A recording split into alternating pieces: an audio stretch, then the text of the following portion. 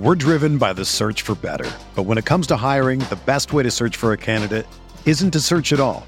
Don't search, match with Indeed. Indeed is your matching and hiring platform with over 350 million global monthly visitors, according to Indeed data, and a matching engine that helps you find quality candidates fast. Ditch the busy work. Use Indeed for scheduling, screening, and messaging so you can connect with candidates faster. Leveraging over 140 million qualifications and preferences every day, Indeed's matching engine is constantly learning from your preferences, so the more you use Indeed, the better it gets. Join more than 3.5 million businesses worldwide that use Indeed to hire great talent fast. And listeners of this show will get a $75 sponsored job credit to get your jobs more visibility at Indeed.com/Blue Wire. Just go to Indeed.com/Blue Wire right now and support our show by saying that you heard about Indeed on this podcast. That's Indeed.com/Blue Wire. Terms and conditions apply. Need to hire? You need Indeed. Scott Chasen debuts at KC Sports Network. This is the first episode of Booth Review. You are listening to KC Sports Network, the #1 podcast network for today's Kansas City sports fans. With former players from your favorite teams, informed perspectives, and former insiders, this is the place for you. You can find us wherever you listen to podcasts or on our YouTube channel, all over social media, or our morning newsletter, KCSN Daily, dedicated to your Kansas City Chiefs. KC Sports Network is proudly presented by Emprise Bank, your partner in possible.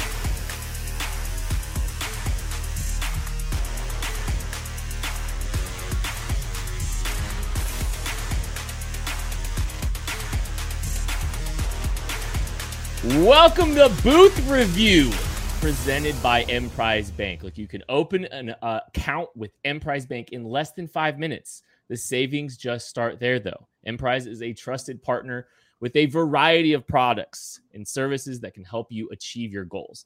Don't be tethered to a brick building. Start a meaningful relationship with a bank that has your best in mind. That is Emprise Bank, member FDIC. And I'm starting a meaningful relationship with a guy I think has my best in mind. I am here with Scott Chasen, former beat writer for Kansas Athletics, a uber talented guy. I'm a big fan. I was a Scott Chasen fan before I was a Scott Chasen friend. Scott, my man, I am so beyond excited to be covering KU football with you this year. Welcome. Really hyped to have you here at KCSN. How you doing, buddy? I'm doing great. And yep, I'm hosting this with Ken, so we can get going. No, I'm just kidding.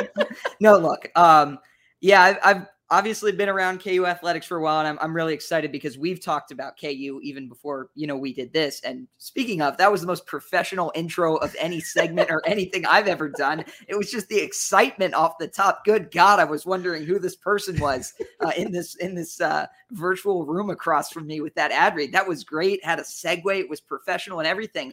And by the way, Ken, I don't know if you know this, but both of us have, we have reached the pinnacle of football playing, a pretty important position at the highest level. Do people know your playing experience? I don't know. I mean, I've talked about it a little bit. I played in college at Mid-American Nazarene. Wound up, funnily enough, a couple of my teammates there, Jamal Green, who was a part of the Orange Bowl team, Sean Ransburg, who was a KU commit before some things happened. He wound up there. So, I've even got some ties to some guys, that played at KU too. But yeah, former quarterback. And, wasn't particularly good, but, we don't need to talk about that. So look, you were a former quarterback, and Tucker, I believe we have a photo of this. I was a former quarterback too. Yeah, that is a real picture that Kent has not seen before. Now, the form is really good. It's the left hand and the left arm. I don't know what I'm doing there that really does it for me. That was a David Beatty practice where one day they decided to let the media partake in a throwing competition. So both Ken and I have reached the pinnacle of athletic achievement at the college level. So you're getting this from two quarterbacks here. I think that's what we're really excited about. Who won, though? Who won the quarterback throwing competition? That's what I want to know. Oh, man. Let's see. I remember I tied for second, and tied for second isn't good because it was like 5 throws, and I think I hit 2 of them. So, but they were the last 2. It took me a little bit to get my bearings. Tom Keegan, who used to be at the LJ World, was in the competition. He was warming up like on the sideline, and at one point I went over to him, and I was like, Tom, what are you doing? And he's like, oh, we're throwing today. And I was like, okay, I guess we'll figure out how that goes. Nick Krug of the Lawrence Turner World Photographer, he was actually the winner of the competition. And so the players had to pick who they thought were going to win. So all those people thought I was going to win as like the young guy there, and they all had to do push-ups, and I felt very bad. Man, you let everybody down, Scott. Yeah, I didn't do push-ups with them either. And it wasn't that many. I just was like not going to do that. It was spring football and it was hot. So yeah, I really let them down, and then I kind of turned my back on them. And then David Beatty got fired. So I think all those things were related. Scott, there is so many KU quarterback jokes to be made about that situation right there. Like, hey, Carter Stanley had a good career. He had a fantastic career, but you might have been in the mix before Carter. Like, there's an outside chance. It depends because, hey, right, each coach had their guy. I think if I were on the roster when David Beatty was still the coach, I would have been in the mix before Carter. Maybe different later on. But yes, I could hold my own. I was Heritage Academy in Tulsa, Oklahoma, elementary school graduating class of 4. I was the star quarterback for that team. So there you go. I shout out to that. I never quite made it to the real level. I'm also like 5'6" for people who don't know that. So yeah, football quarterback wasn't going to be my thing. I mean, you and Kyler Murray. I think I saw Khalil Herbert in there in that picture too. I think I saw Khalil Herbert watching you. I was trying to see if I could pick anybody else out, but I'm pretty sure I saw Khalil Herbert there right behind you in the number 10 in the red helmet. But I couldn't remember all the people at the time. I remember looking up like who was there, who's in this picture. There's another photo that shows the form even worse, but yeah, no, it was the legit practice. It was the whole team and everything. Yeah, that left hand it's kind of at no man's land a little bit there, buddy. You gotta get the hips through there a little bit more too, I think. But like we can work on that later. Yeah. Luckily, I think the coaching staff we have now, if they got their hands on you, they would maximize your full potential. They would kick me off the team, but yes. Hey, no, we're going to maximize his full potential by getting him off of this field immediately. Where would you rank on that, that 1 to 110 chart that they have apparently where they're just ranking everybody on every single metric whatsoever? Did you read that article in ESPN? It was like, they've got they just aired out everybody's line. They got 1 through 110 ranked out there. I love it.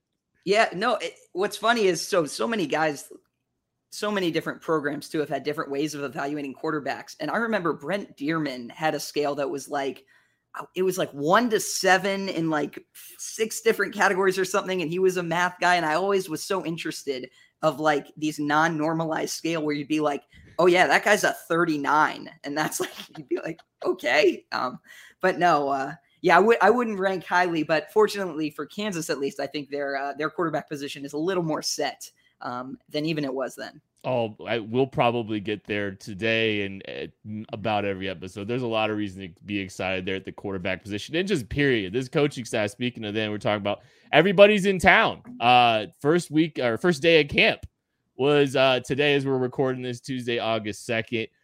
You got to hear from Lance Leipold in his second year at Kansas, the head coach of the Jayhawks. And obviously there's not a ton to overreact to with, there's not a ton of clips. There's not as many clips of KU football right now as there are of the Chiefs going on right now. Obviously those practices are contained. That's the same across the board for everybody in college football. There's not open practices. Getting to see a few. We saw Tanaka Scott making a phenomenal catch. But I think the takeaways and some of the stuff you kind of, you lean on a little bit is, Lance Leipold had his press conference today. Also, they had a 12-minute video at practice today, as well as Matt Gildersleeve, I believe, talked as well. Any just takeaways off the top from Lance Leipold's press conference today? Well, look, having been in beat media for a long time, the first day of practice was always you get all these reporters coming in, used to be myself, asking questions, and then have coaches be like, guys, it's the first day of practice. We don't know anything. I think the biggest thing to go back to the quarterback thing was Lance Leipold. At Big 12 Media Day, he kind of dropped the charade of a quarterback competition.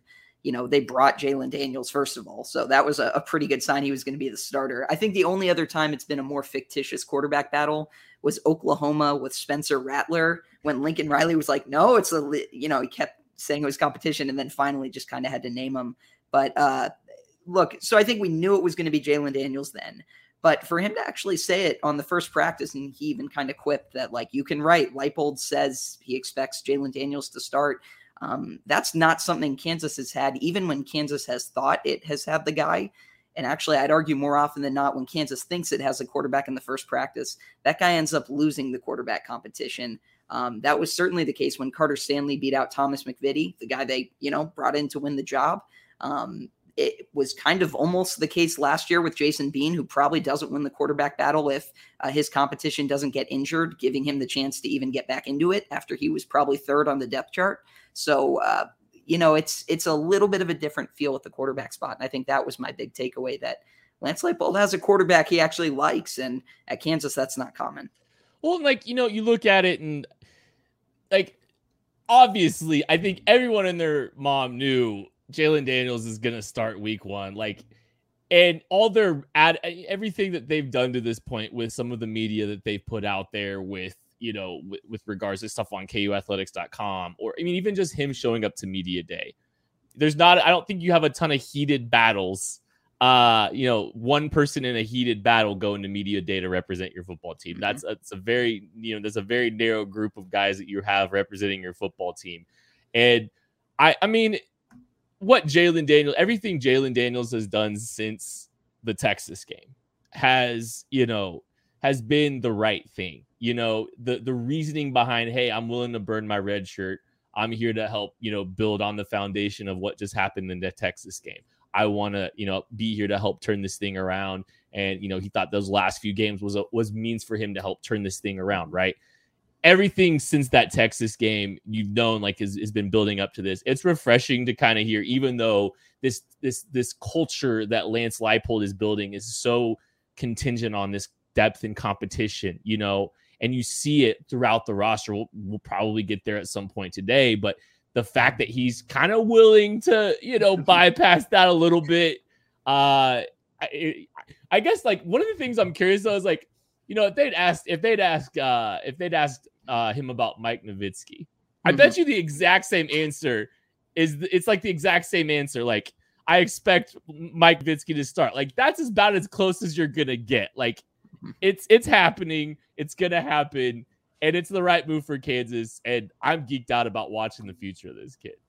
Yeah. And I think just the way he ended last year, I was on Ain't No Seats, and I made a comment. There's a video on Twitter. You can see it where, I think we'll talk about expectations in the season. Kansas, to me, profiles like a 2-3 win team. But the thing where it turns, and I said this then, I'll say it now, is if Jalen Daniels is the Jalen Daniels from the last 3 games of last year consistently, plus some development, that's a top 3-4 Big 12 quarterback. And so then Kansas is going to win more games than that. They could win double that. They could win 4, 5, 6 games. I don't think that's crazy. What I think is the question, though, is can Jalen Daniels get there, and will the pieces around him allow him to elevate his game to get there? And I think that's what you start to see at camp.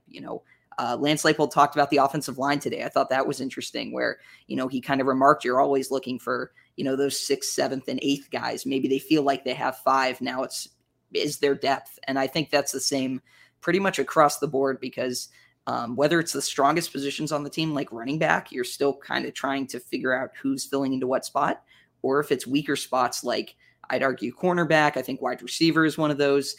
You're just trying to figure out something. And so I think there are the battles within the battles, but there are more spots than you would normally think that are pretty solidified. Jalen Daniels being one. I think a bunch of them on the starting offensive line have been said. And yeah, it's weird. It's different. It's also very strange to be jumping into this knowing they've got a month. They've got a month, and then they got to go. They got to play some real teams, and the schedule is not easy for them either. It's not easy, but I look at what this team was able to pull together in such a short amount of time last year, getting that team to play competitive after they'd been getting the brakes beat off them for the entirety of the season towards the end. I'm not worried about the 30 days. I think KU will come in more prepared than we've probably seen them at any point in the last decade. because I think this team has figured out, they've set the standard, they've set the culture, they've set expectations, and this team's not going to let. It's the most cliche football thing ever, but the standard is the standard. Like, they're actually living it out in Lawrence right now, and I'm not worried about the window. I feel pretty good about what this team is, going to look like week one. It's just a matter of. I want to ask this: what is holding them back outside of the quarterback position? What's holding them back from being more than a 3-win team? Like, what do you see that says, like, for you, this profiles as a 3-win team? Is it just the lack of depth? I think depth is a big part of it. And I think depth's a big part of it because, like, go back to last year. I think it was the Baylor game. It was like 14-7 at halftime. And you're like, they're kind of in this, but they can't score. And eventually guys are going to wear down because they don't have enough of them. And then all of a sudden you look up the final score at the end of the game and it's like 41-14 or something like that. And how many times that happened? I mean, games against Duke, Coastal Carolina, that they're in it into the second half, in some cases into the fourth quarter. And then you look at the final margin and it's like, that ended up being a 21 or a 28-point game. So I think depth is one. I think quarterback play is one. This year, I think receiver, although I think generally they've had pretty good receivers. And then I just think defensively, they've had a good group of like individuals and cornerstones and guys, but they've almost had like, it's been so up and down at certain positions that they've had guys basically abandon all principles because they're worried about covering for everyone else. And then it just drags the whole defense down. And I think that's been a problem even when there've been like really talented individual guys and they haven't been able to keep a lot of them, right? Like losing Karan Prunty to South Carolina at the time. I know he's transferred again since, losing Marcus Harris to Auburn, losing Dejon Terry to Tennessee, losing Elijah Jones to Oregon State. Like they've had guys and then just kind of lost them. So I think it's a combination of all of that, but I don't know. I mean, they have a top 25 transfer class this year. What do you see as realistic? Like best case scenario, what's realistic for this team? I mean, a best case scenario is this team is going bowling. Like I genuinely think like that's the best case scenario for this team. I think it's in the range of outcomes. I think 6 wins is feasible. And that's because I believe in the quarterback. And I don't know where we're gonna talk. Like I think he's probably gonna pop up a few times.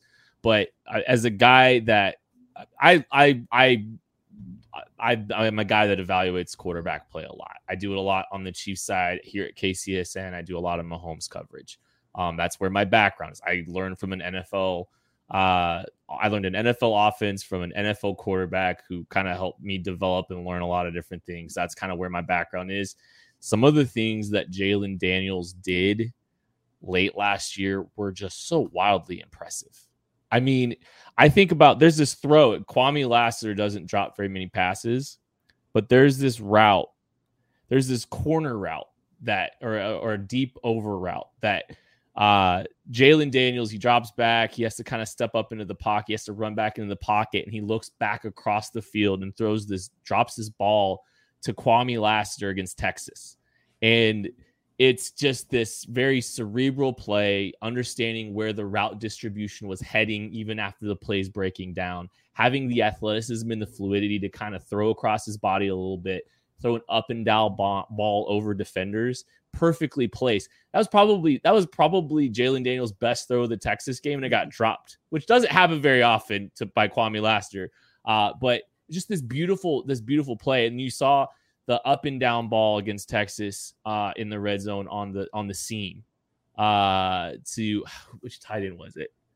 Was it Mason Fairchild? It was Mason Fairchild. No. It was Mason Fairchild. Too many of them. It was Mason Fairchild before he got hurt in that game. There's so many like layered throws that he's already showing the ability to move on the run. You saw some of he's not a slouch with the ball in his hands running the football. There's so many little things there.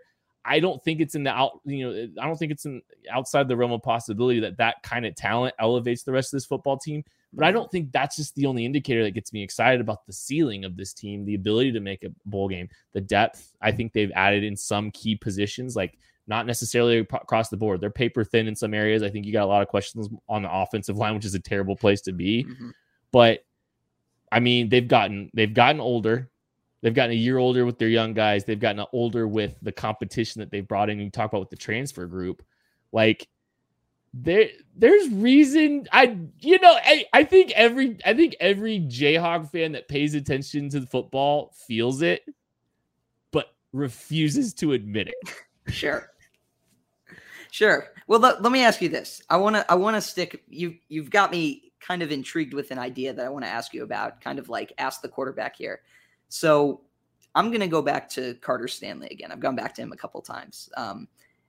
In his last year, he had Dalen Charlotte. Like, he had great receiving talent. He had Stephon Robinson. He had Andrew Parchment. He had guys. But he had Dalen Charlotte that on third downs, contested balls, when you need a touchdown down the stretch, he went to time and time again. I remember doing a story at the time, just like the number of essentially high leverage situations, use a baseball term, make it football, that he's going straight to Dalen Charlotte, especially a third down. I think it was against Texas. Contested ball, 50-50, Dalen Charlotte, huge hands, just rips it away. What does it do to a quarterback, and what does it do to an offense if you don't have that guy, and you don't even have like the B version of that right now? I mean, maybe the number one receiver on the team was in the transfer portal for like a week in the middle of the offseason in LJ Arnold. Like, what does it mean when you don't have that? Yeah, that's going to be one of the big things, is who steps up and how does that feel for him? It's not a great feeling, it's not a great feeling, to not have a safety net like that. But I think it necessitates you finding one. And it's just a question of, do you have some guys that you feel like you can trust in some of those situations? And, the chemistry that's been built from the last time we saw this group, who I think every single one of them's 10 pounds heavier and with good muscle, which is great. But I think it's just going to necessitate him building chemistry with the guys that are still there with him. Right. And, I don't think the cupboard's entirely bare. Maybe that just means they have to go for it on fourth down if they come up short too. But I think that's going to be, that's going to be a big question mark for sure, is who's the guy that becomes the safety blanket, the guy that you really turn to for targets. I would keep an eye on, like Luke Grimm's a guy I'm kind of keeping an eye on. Oh, was that where you were going? I was wondering if you were going to go there. I wasn't setting you up to go Luke Grimm. I was just, as you were talking, I was like, yeah, I'm thinking kind of Luke Grimm here. I think Grimm has a chance to be that kind of guy, but I think the way this offense wants to operate is they want to spread the ball around a little bit more too. And they want to be multiple. And part of being multiple is you're probably going to see the ball distributed in a lot of different ways too. So I think circumstantially, maybe it's just Jared Casey. But I think there's some circumstantial stuff there too about how the ball gets distributed. I think that's the way Andy Kotelnicki wants it anyway. This team's going to be pretty multiple, I think. And I think that's one of their, they'll do what works, but they've got, definite strengths to play to when it comes to the personnel for this team on the offensive side of the ball. And I think there's a lot of different ways the ball can get distributed. I will say, yeah, it sucks for him to not necessarily have the Kwame Lassiter. I think that's one of the big question marks. I look at this roster and I go, I think there's some interesting guys. I'm a little bit higher on the receiver group, I think, than maybe some are, but having that guy, I don't think yet. We're driven by the search for better. But when it comes to hiring, the best way to search for a candidate isn't to search at all. Don't search, match with Indeed. Indeed is your matching and hiring platform with over 350 million global monthly visitors, according to Indeed data, and a matching engine that helps you find quality candidates fast. Ditch the busy work. Use Indeed for scheduling, screening, and messaging so you can connect with candidates faster. Leveraging over 140 million qualifications and preferences every day, Indeed's matching engine is constantly learning from your preferences, so the more you use Indeed, the better it gets. Join more than 3.5 million businesses worldwide that use Indeed to hire great talent fast. And listeners of this show will get a $75 sponsored job credit to get your jobs more visibility at Indeed.com/Blue Wire. Just go to Indeed.com/Blue Wire right now and support our show by saying that you heard about Indeed on this podcast. That's Indeed.com/Blue Wire. Terms and conditions apply. Need to hire? You need Indeed. Well, I was going to say, just jump on what you said about Andy Kotelnicki. I don't know if you're familiar with this quote. It's a little bit old, so you might not know it. but I'll ask you, he's referred to the KU offense as a blank-headed dragon. How many heads do you think that is? Oh my, I have no clue. You got to give a number. I mean, it's just a number. 17. Okay, it's 6. So you overshot it, but 6. He wants to do a bunch of different things, and that's I don't have the list in front of me, but it's personnel groups, it's style of play, it's what they're doing both in the run and pass game. And so I think when you talk about variety, and I think one of the conversations we want to have at some point is personnel groupings and just like where Kansas sees its strengths, how it wants to utilize and to get its best players on the field. I think that is the one thing Kansas does have going for it going into the season, because like it's a really micro conversation, especially in like a first episode, to talk about like, well, who is the security blanket receiver? But I think right now, like if you're Kansas and you have a quarterback, the clock starts immediately. Like you're Kansas, you found a guy. Now you need to support him with as many pieces and as many positions as possible. And I think one of the things that, Tanaka Scott's kind of an example. He's a guy who's got good straight line speed. He's got explosive ability. He can jump. He's tall. Can he do the rest of it? And I think a lot of the guys fall into that category too. So that's why I kind of asked the question, just because I'm curious what is almost realistic for this KU offense as a whole. You have great running backs. You've got a quarterback you feel good about. You've got a center, probably 3 to 4 offensive linemen you feel decent about. Maybe not great, but at least decent, which is something for KU. What does that look like? How many points does that translate to? How explosive can they be? And can they score enough to beat some Big 12 teams this year? And the one thing I keep coming back to when it comes to the KU offense is so the offensive line, like it's a great talking point.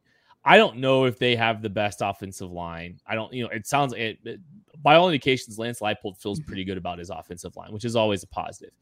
I don't think that they're the most talented group that we've seen, maybe it's maybe in a while for a few years. Yeah. But the one thing I keep coming back to is part of the reason that the offensive line, and part of the reason the offense looked a lot better late is because the offensive line and that team finally figured how to block zone up.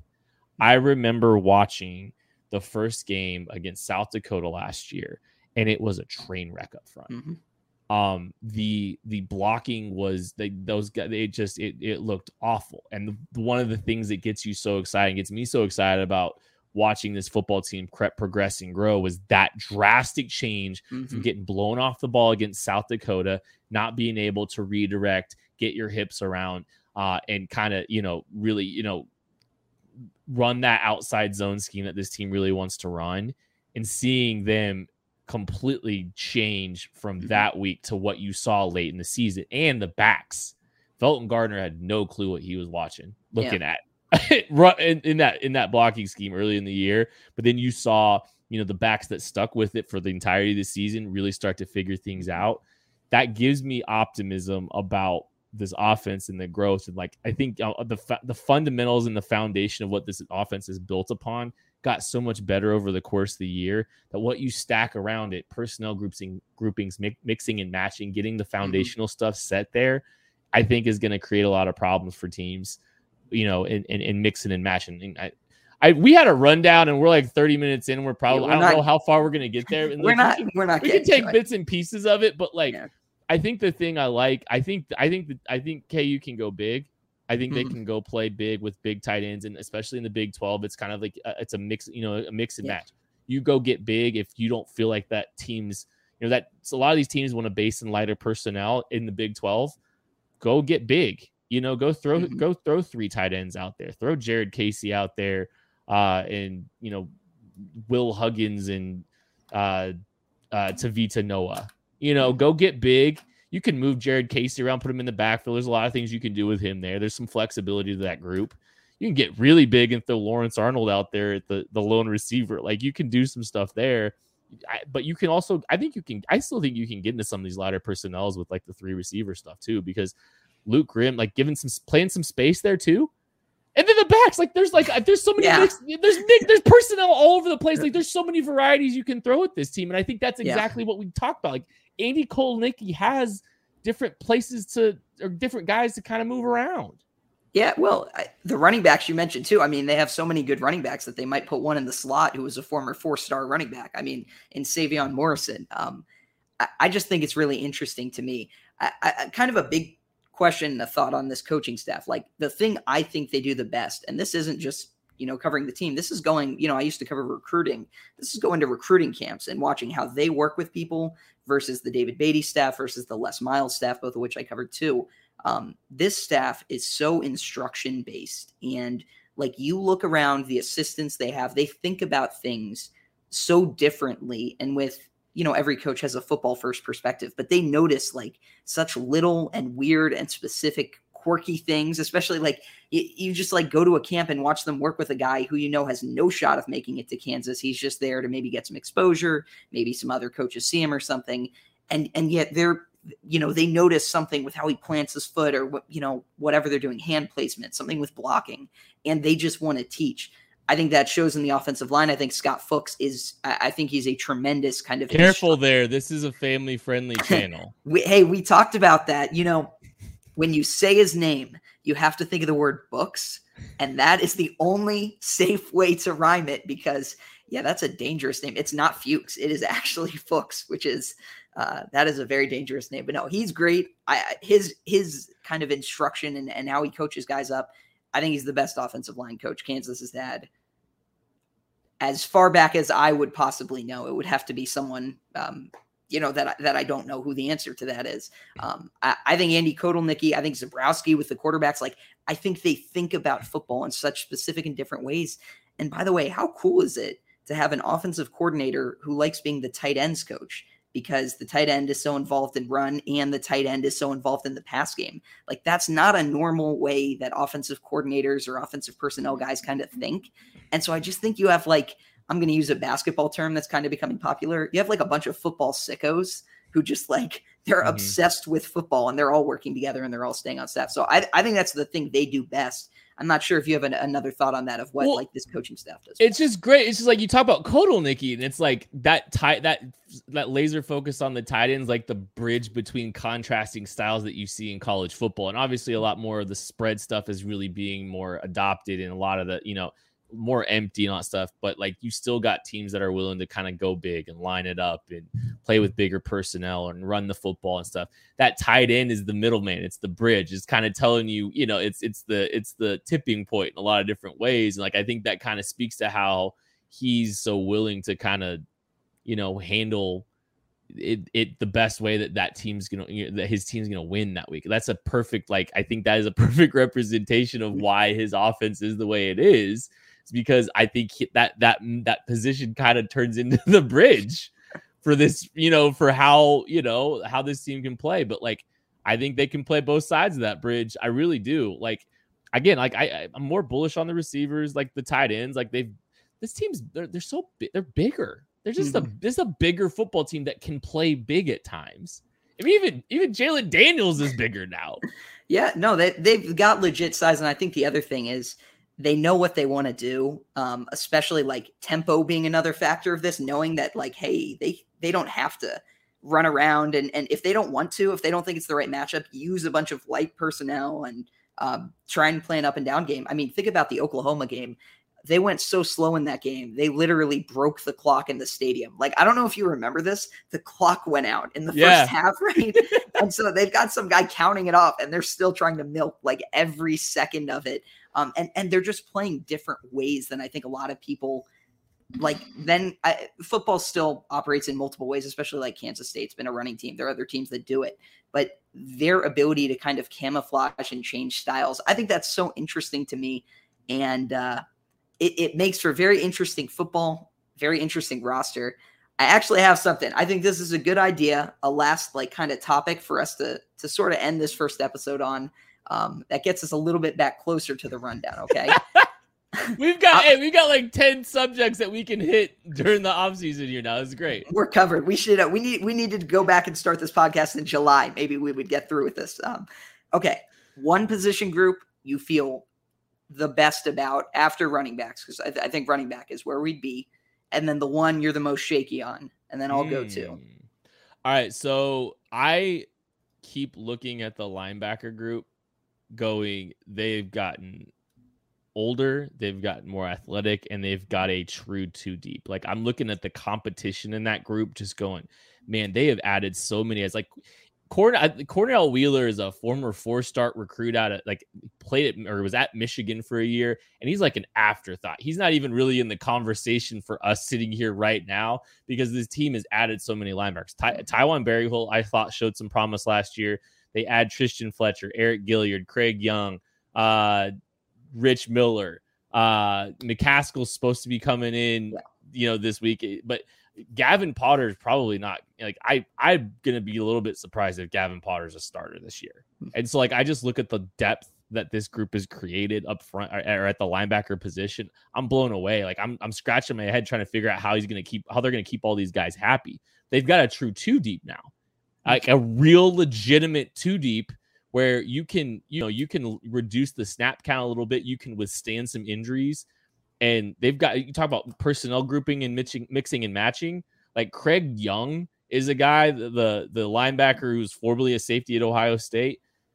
KU could get real big and mess around and play him in the slot potentially. They could almost go with a 4-4 at times because he's that kind of athlete. They could play him in a slot position at times. So that group's deep and interesting and diverse, and I really like how that group shaked out.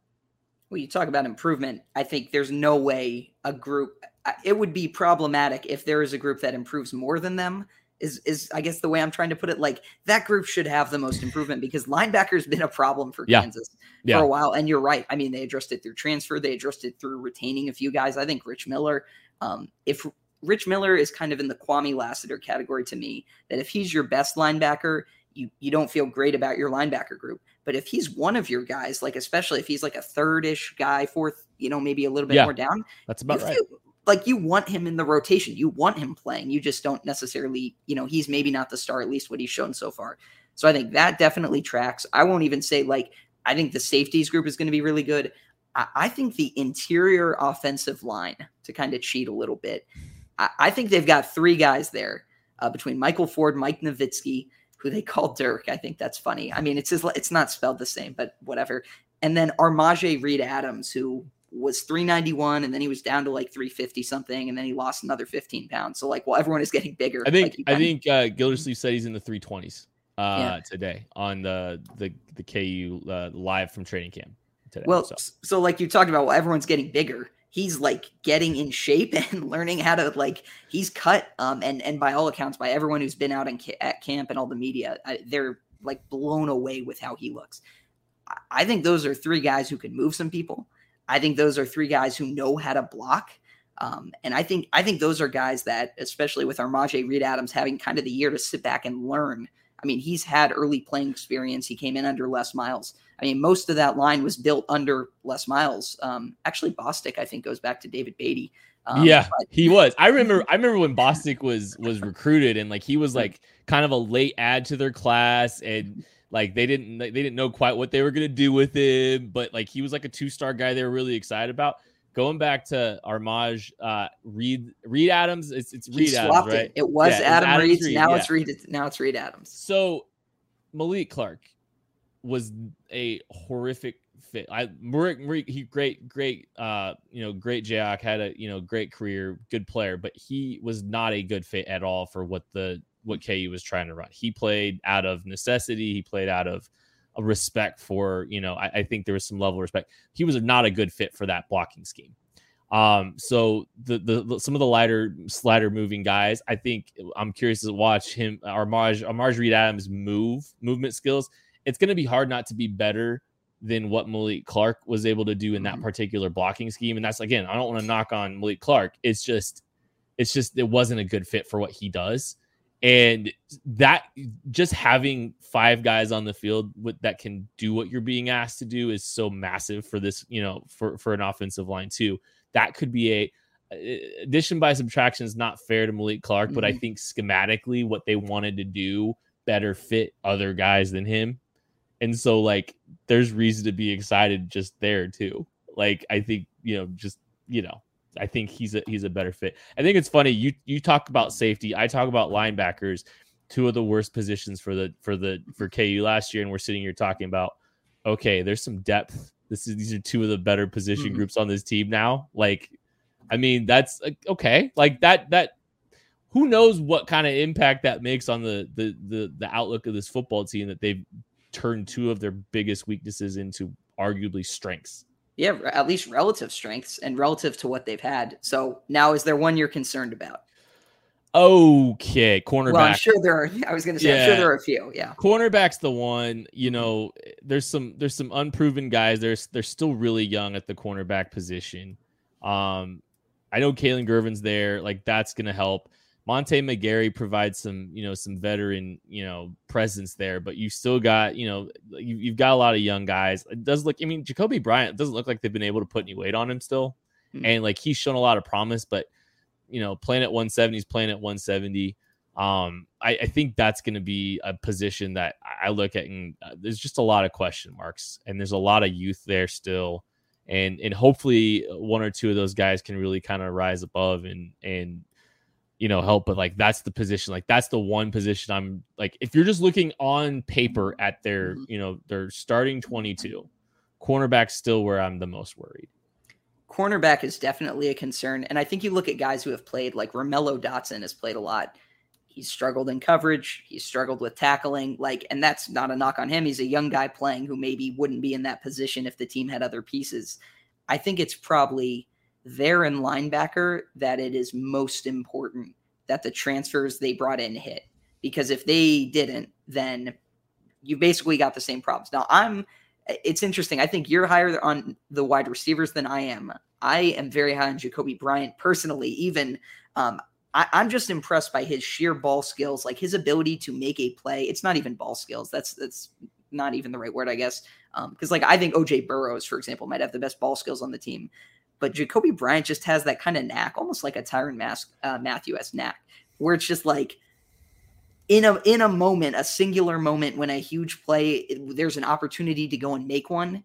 He doesn't miss that opportunity. It doesn't mean he always makes it. It doesn't mean he makes the play in the biggest moment of the game. But if there is that moment presented and he is the guy in coverage, it feels like he's going to make it. I think he had a pick six last year.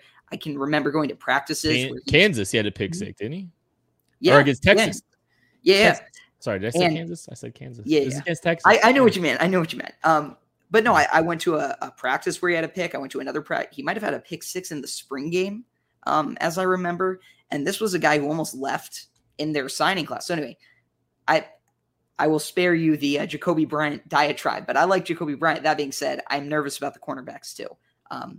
Opposite them, a less important position, you could argue, but I'm very nervous about the receivers. And I don't think they're necessarily bad. Like, I think LJ Arnold has a lot of potential. I've been on kind of the Tanaka Scott camp since he committed. And I can remember talking to some KU assistants about him who kind of thought he could kind of get on the field as like a straight line sort of vertical deep threat guy.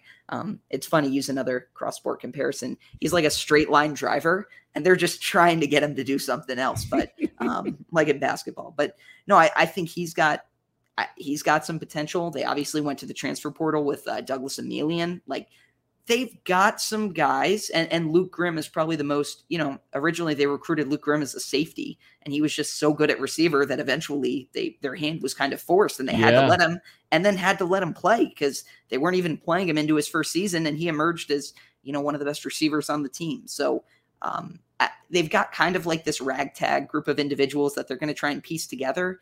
And I don't think it's impossible for someone to break out, but I'm pretty nervous about that position because I just don't see it in the same way that they've had it before. And I know they were hesitant to take a bunch of names because they felt like they were over scholarship there. And that's kind of another problem too when you get into roster building.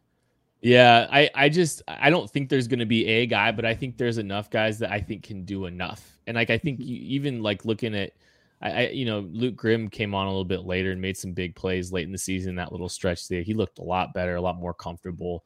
And made some he made a tough catch over the middle, keeping him. I think it might have been the West Virginia game that he was keeping him in there a little bit with one of those big plays. And I mean, there's just some, it doesn't feel like all right. Another analogy, building they talk about building your personnel groupings and your receiver room like a basketball team. Doesn't feel like they really have a really well-built basketball team. Like, there's just, there's some holes there in how the construction of that position group is.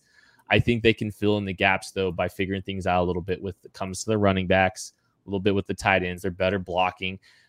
Blocking needed to get a lot better, and it got better over the course of the season. It was blocking from the tight end position was really, really bad beginning of the year, like awful. Just blocking in general was really rough for them beginning of the year. They got better as the season went on. Really, real quick, going back to the cornerback thing, one thing I do worry about, and one of the things I think when it comes to the Jacoby Bryants of the world, because I really like Jacoby Bryant too, but one of the things I think teams really like to do is attack the edges with quick throws. Just, like bigger receivers trying to block out there on the edge. And, those cornerbacks have to be physical at the line of scrimmage and being willing to take on that block and kind of get everything pushed inside of them so that hopefully the linebackers are there to chase. And I think that's one thing I kind of worry about a little bit with the Jacoby Bryants of the world, some of these younger kids, is some of those just quick perimeter throws. A lot of college football, and one of the things it's different navigating college football versus the NFL, which is what I primarily covered, is the Joes, the Jimmies and Joes matter so much in this game. And sometimes it's a matter of, you can exploit some Jimmies and Joes at times too. That's one place in one area I could see teams really trying to exploit is perimeter quick throws with blocking out in front. I'm a little bit worried about there at the cornerback position. I think that's reasonable. I think tackling across the board at the KU corner position, I really don't like using the term that someone is afraid to tackle is the wrong word, but allergic to tackling is a phrase I've used before about some of the guys who have played. And it's not necessary. I think in some cases they're younger, they're slighter, but I think there is a difference between the guys who will at least try to do it and the ones who won't. And I think separately, but somewhat related to this, I think the hope is this year you have more willing tacklers, more willing guys who will play up, even a guy like Marvin Grant playing safety. You're kind of bringing in a box safety to play with another sort of box safety with Kenny Logan. So I think they're trying to maybe figure out ways to piece around that. Maybe they'll move some guys around, but I think that's a very reasonable concern. On your point on blocking, though, on the other side, tight end blocking, Mason Fairchild in particular, it seemed like for a very long time, I wasn't sure if he was going to, how I look at blocking. I go back and chart. This is not the best way to do it, but it's what I always do. When I rewatch a game, I chart every negative play. I rewind it in extra time, and I try to assign blame or percent of blame and little points to who it is. And sometimes it's multiple people. Sometimes I can't tell. And I'm just I'm guessing, or I just won't write anything down. But the number of times where it was he was contributing, not just him by himself, but it was you got to hit somebody or just get in the way or make a hole or something. And it just didn't feel like he was getting to the spots, or even when he was, that he was winning his blocks.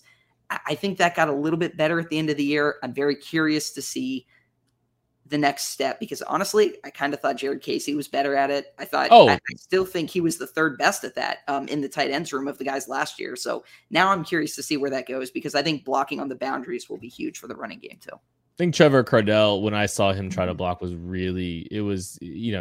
definitely got some. I mean, he's young too. He's got, they got time, they still got time to develop there, and it got better as the season went on. Yeah. Jared Casey was a pretty solid blocker.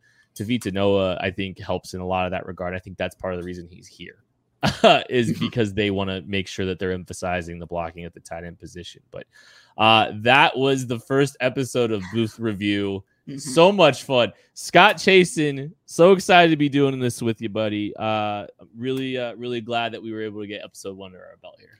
Yeah, Ken, I'm glad you've always been in the KU sphere, but I'm glad you're even more visible and present, and people can see your lovely face talking about Kansas, because I don't think people know. I mean, they're learning, especially if they watch this or if they're familiar with anything of, KC Sports Network, but your mind for football is so exciting to me, and I'm so excited to dissect football from your perspective and what you see as we go throughout a season. So I am most excited about that. You joke about being a Scott Chasen fan. I am a Ken Swanson fan. And by the way, I'll tell you, when I told my dad I was doing this, he got really, really excited, but that's because he thought you were Mike Swanson and not Ken Swanson. So that is a true story, by the way. I could never be Mike Swanson. That man is a legend. I will say this though, man, before we get out of here. covering KU is a dream for me. And 20 years ago, I would have probably picked covering KU over covering the Chiefs. So this is pretty fun. I'm really excited to be doing it with you. We will be back next week, I believe, and we will be covering KU football all season. Cannot wait. This is Booth Review. We'll catch you later.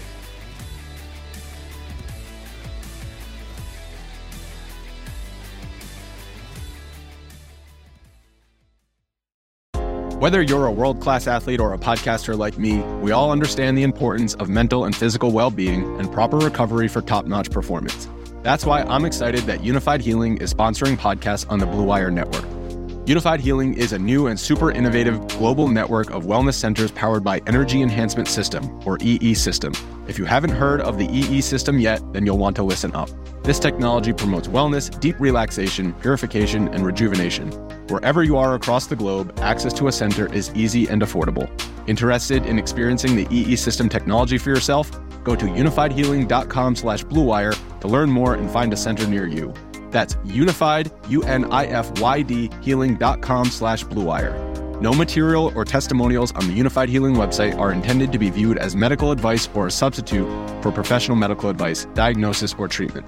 Always seek the advice of your physician or other qualified healthcare provider with any questions you may have regarding a medical condition or treatment and before undertaking a new healthcare regimen, including EE System.